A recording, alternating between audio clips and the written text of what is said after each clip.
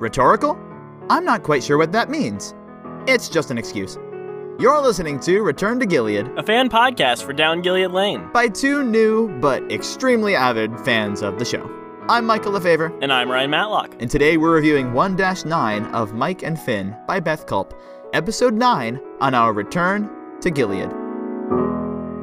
Well, as we continue on in this series, we're slowly seeing more and more of the Morrisons introduced to Grace. And this is the first time that we see someone other than Haley introduced to Grace. Yeah. And I am totally here for it. Yeah, it's great. And I think that this one is a little bit more interesting because it's not like, oh, I just bumped into you. Like, Mike is actually, like, very against seeing Grace until about the end of the episode. Until he realizes that maybe he should keep his promise to Haley, which he did make. Promise me you won't go there unless I go with you.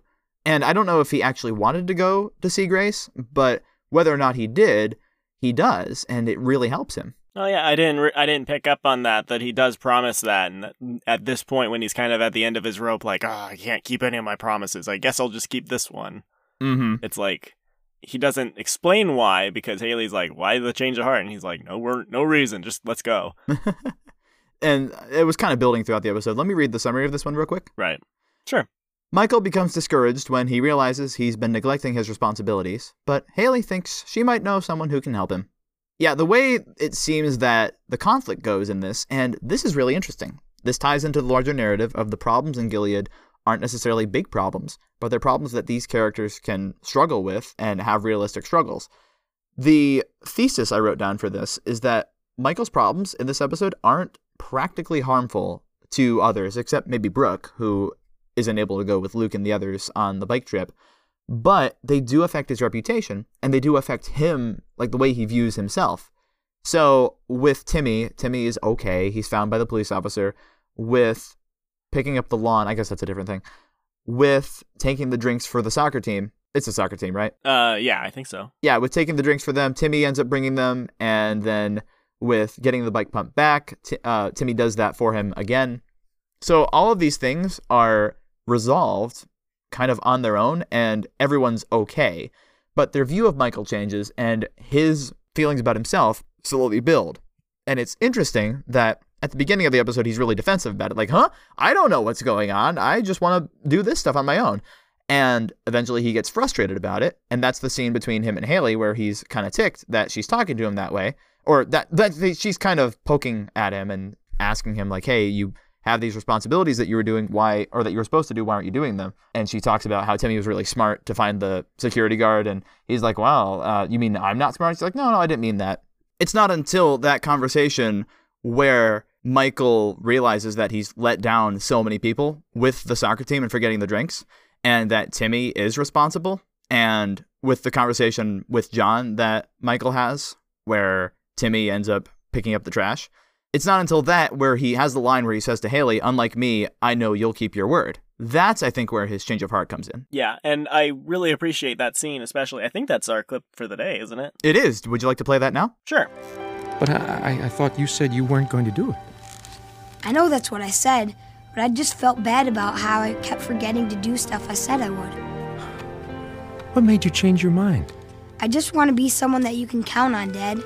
I know I've messed up, and I want to prove that you can trust me. Well, thank you, Michael.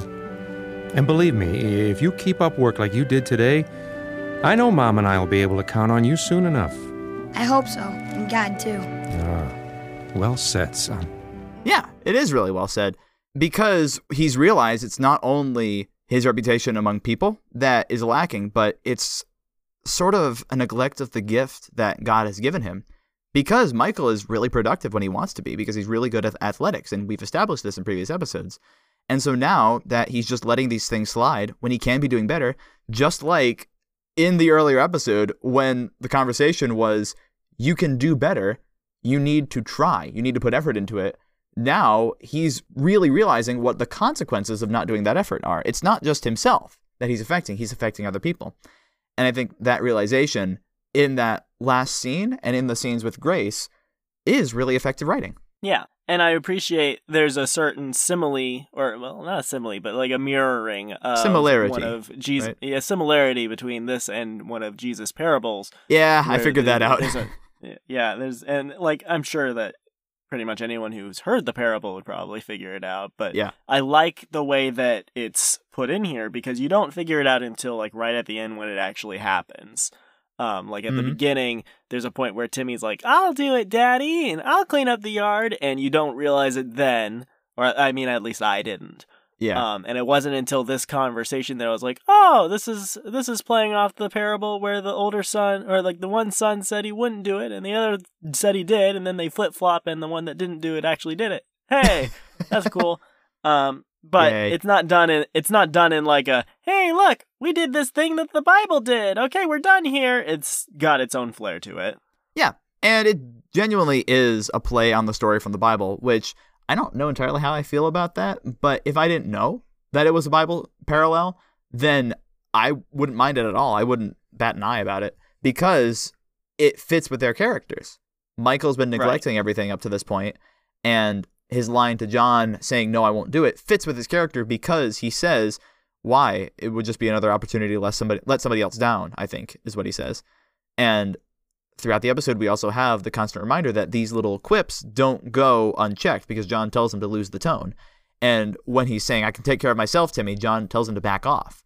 And even in the middle of that, when Timmy says, "I'll do it," and Timmy's been so responsible, Timmy's going to mess up eventually. And I think I can forgive him for that. But with Michael, it gives him the chance to step up and fulfill what his arc was in this episode. It really is good storytelling. Yeah, it is. And I appreciate sort of the lesson in it.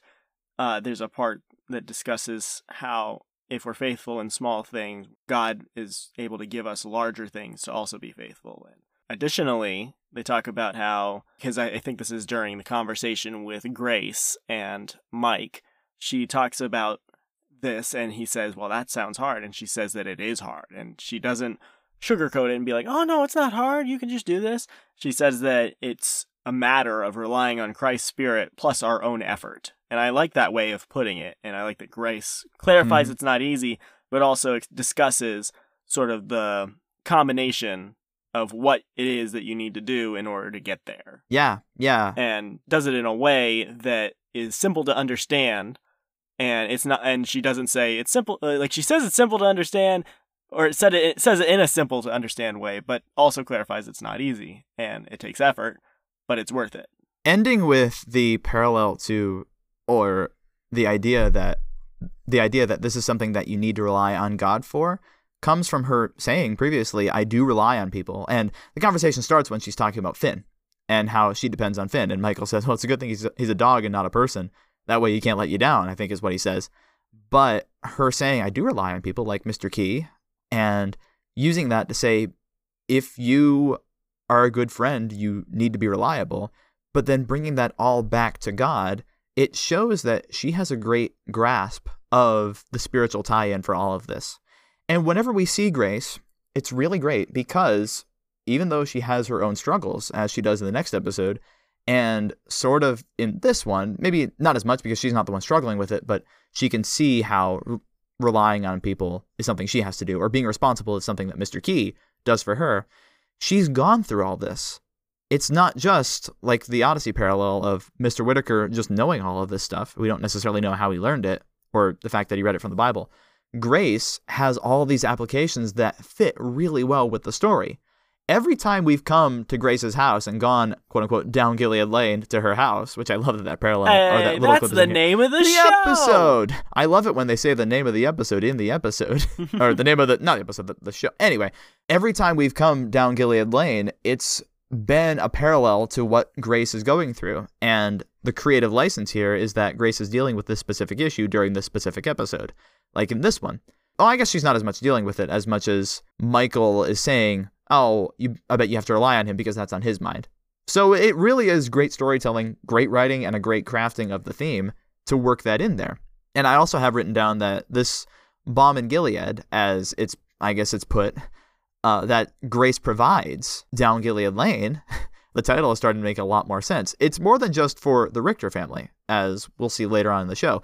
Right now, it's for the Morrisons. The Morrisons aren't a perfect family, and even though they're ideal, and I would love to be a part of their family, they're still learning lessons. And their introductions to Grace are healings of the problems that they've been facing. And so every time that a new Morrison interacts, he or she's changed for the better. And I love that that's continued in the next episodes, and that gradually the Morrisons are introducing each other to Grace. It's not just them finding Grace on their own. It's that they meet her and realize what a great person she is. Right. There were a couple of really funny lines in here. One is where Haley is talking to Brooke about the tire pump, and Haley says, "Do you know what Michael did with the tire pump? Or where my tire pump is?" And Haley says, "The one that Mikey left at Aunt Kelly and Uncle Peter's." What? It's at Aunt Kelly and Uncle Peter's. Yes. It's a great line. That was very and good. Timmy continues to be really, really cute, because if we had to talk about the sound effects for that beginning scene, I don't know how I feel about the first scene. The sound design is great, and the sound effects actually are great, but that's not how video games work, I don't think. Just jumping on and immediately saying, yeah, go get him, go do it. Right. It's hard because it's an audio drama. It's not a video game. Do you put coins in, perhaps? You don't have to. And maybe, like, go through an intro before the game starts? Like a load-up screen or something? Maybe? Yeah, I don't there know. are other creative ways that they could have done it, but it was fine, and it got the point across, but I was just kind of like, you maybe could have lengthened that out just a little bit more. Here's an interesting question. At the beginning, the stakes aren't super high for Timmy, because he's immediately found by the police officer, and he's really cute going to the police officer and then describing it's really not an expositional way of what he did, because Mary and Michael are right there and they need to hear the explanation. Right. But he knows what to do and he goes and does it. Even though the stakes aren't that high, and although Mary has a reason to be frustrated, do you think this is a good way to set up the beginning of the episode? That Michael just goes ahead and does this and that Mary is hard on him? Do you think it would fit within his character? For him to leave Timmy alone? Yeah, I mean, I'm guessing it does. But it's interesting that that's immediately brought out in this episode. I mean, it makes sense given what we've seen of him so far. Mm-hmm. Like, the first thing that comes to mind in my head is that he was given a brownie at one point and told to simply drop it in a beaker, and couldn't possibly be bothered to go, okay, pick it up and then let gravity do the rest. No, he let it sit there and ate it. But he didn't even eat it at the start. He let it sit there until the end of his conversation with Maya. And then he ate it. And then the teacher showed up, and rather than, oh, I've got to put this into the beaker, he went, oh, I've got to cram it into my mouth. The teacher's coming back. He's like, oh, I haven't eaten this brownie yet. I need to eat it. And whereas the correct response was simple. Listen, was he working with Maya? Was that it? That was it. Yeah, because they're having the conversation about Grace. It was a fun episode. It was. But given that I know that of him, it doesn't surprise me that in the split second of a moment, he would forget that Timmy exists. No, and it's really interesting because right before the first, I think it's the first or second commercial break, Mary says, isn't it Mary? Yeah, she says that Michael needs to take the sports drinks for the team. And immediately I'm like, he's going to forget that. And the next question, the coach is asking them why they're playing not so great, and Michael says, maybe it's because, he says, it was a rhetorical question, Morrison. Now, where are the drinks? Morrison? Is this one of those rhetorical questions? No. And so then they go through the verbal gymnastics to try to figure out where the drinks are. Michael's like, oh yeah, I forgot. And then Timmy just shows up and saves the day. But it's just funny from an audience standpoint. It's one of those things that I brought out previously, that in the context of the episodes, the characters wouldn't think to do this. Oh, I think I brought this out with Austin, actually, for some of the reviews that we've done. In the context of the episodes, it makes sense that the characters would forget this, because it's Michael. He's going to forget stuff. We're listening, and we're saying, no, please don't forget. But he does. Yes. And I love that it's the scene immediately following when he gets the instructions to do it. It's great. It just adds to the humor of this episode. It does. And I think that this episode and many before it, like Beth Culp does a good job of telling a story and placing in decently humorous moments, but they're not like some of them you might laugh out loud. Some of them, they're just kind of, chuckled. I breathed a little bit. Yeah, and it's natural. It's light humor blended into the conversation. The situations are funny. It's not, you've got Jar Jar in the corner saying funny things. Funny. Don't do that again. I mean, I don't mind Jar Jar, but that's another. I don't mind Jar Jar either. It's I think just we've a talked different, about this before. and it's an entirely different style of humor. And I don't know if we ever get that on this show, actually. I think it's usually pretty reeled in. Misa Freddy Fostat. Misa have bad steak for you. I don't know. But speaking of humor, another thing that Beth Culp does great is weaving in these little funny quirks in each episode, and the constant bringing up of, oh, there's trash in the yard. I got oatmeal on my shoe. There was a banana on my windshield. It's so funny. It's really, really great. Yes. And then that finally actually does tie into the final plot. It didn't have to. Quick flash forward. Sorry, spoilers for season 5. These aren't actual spoilers, but Word Poppers. Do you remember that intro? Word Poppers. It's just so Word random. Poppers. And then they're playing it. It doesn't really have anything to do with the rest of the episode. It's just the first scene. I'm going to guess that maybe, just maybe, it had something to do with the episode, but then it got cut. But not before they produced the music. And then they were like, well, what are we going to do with this music? This guy worked really hard on it. And John Campbell has nothing to show for producing it. You got to use it. Anyway, relevance is key for these episodes, and even for that one, I do remember it being relevant to that scene. So the way humor is worked in and the way that the world building works, and I have this as a note for some of the other episodes that are coming up in the season, but Beth Culp wrote out paragraphs and paragraphs, pages and pages, thousands of words on the backgrounds of all these characters before she even started writing the first episodes. As you should. That dedication is fantastic. It's something that we haven't really done with Woodgrove, but I kind of have an idea of where I want to go with those characters. And maybe some of that may have to change. Like, honestly, that's something we've been trying to do as we go with Woodgrove. Mm-hmm. And we, ideally, I think you would write out pages and pages on people before you write them. Mm-hmm. But because Woodgrove is sort of an experimental work in progress, we have the ability to do that as we go. Mm-hmm. But it's great that a series like this, that at least for Beth Culp's version, went for 6 seasons before the other writers took it over and took her notes. It's so great that she has a great grasp of the series and what to do with it. And each of these episodes furthers that goal. So, exactly. Big fan of this one. Thank you, Beth.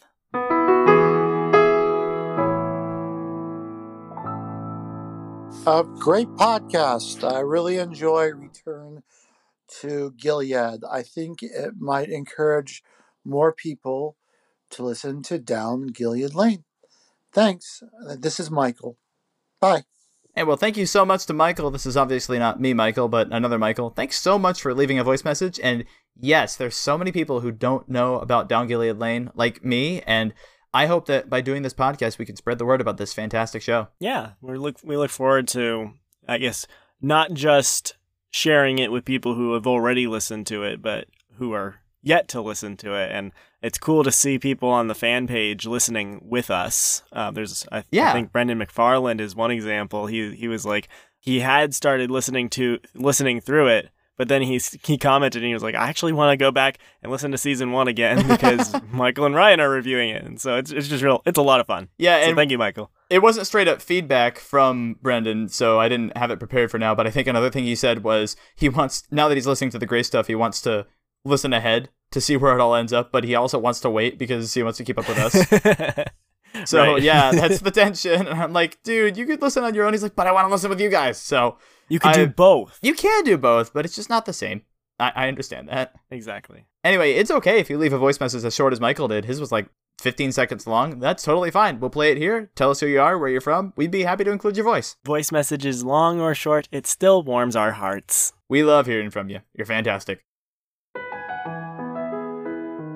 Well, I think that'll bring this episode review to a wrap. I am liking the progress today. I'm in a much better mental state than I was last recording session, but it's okay because we've got some longer episodes coming up. If listeners liked this episode, could they get in contact or touch with us besides, the leaving a voice message? You guys really should you really should leave a voice message.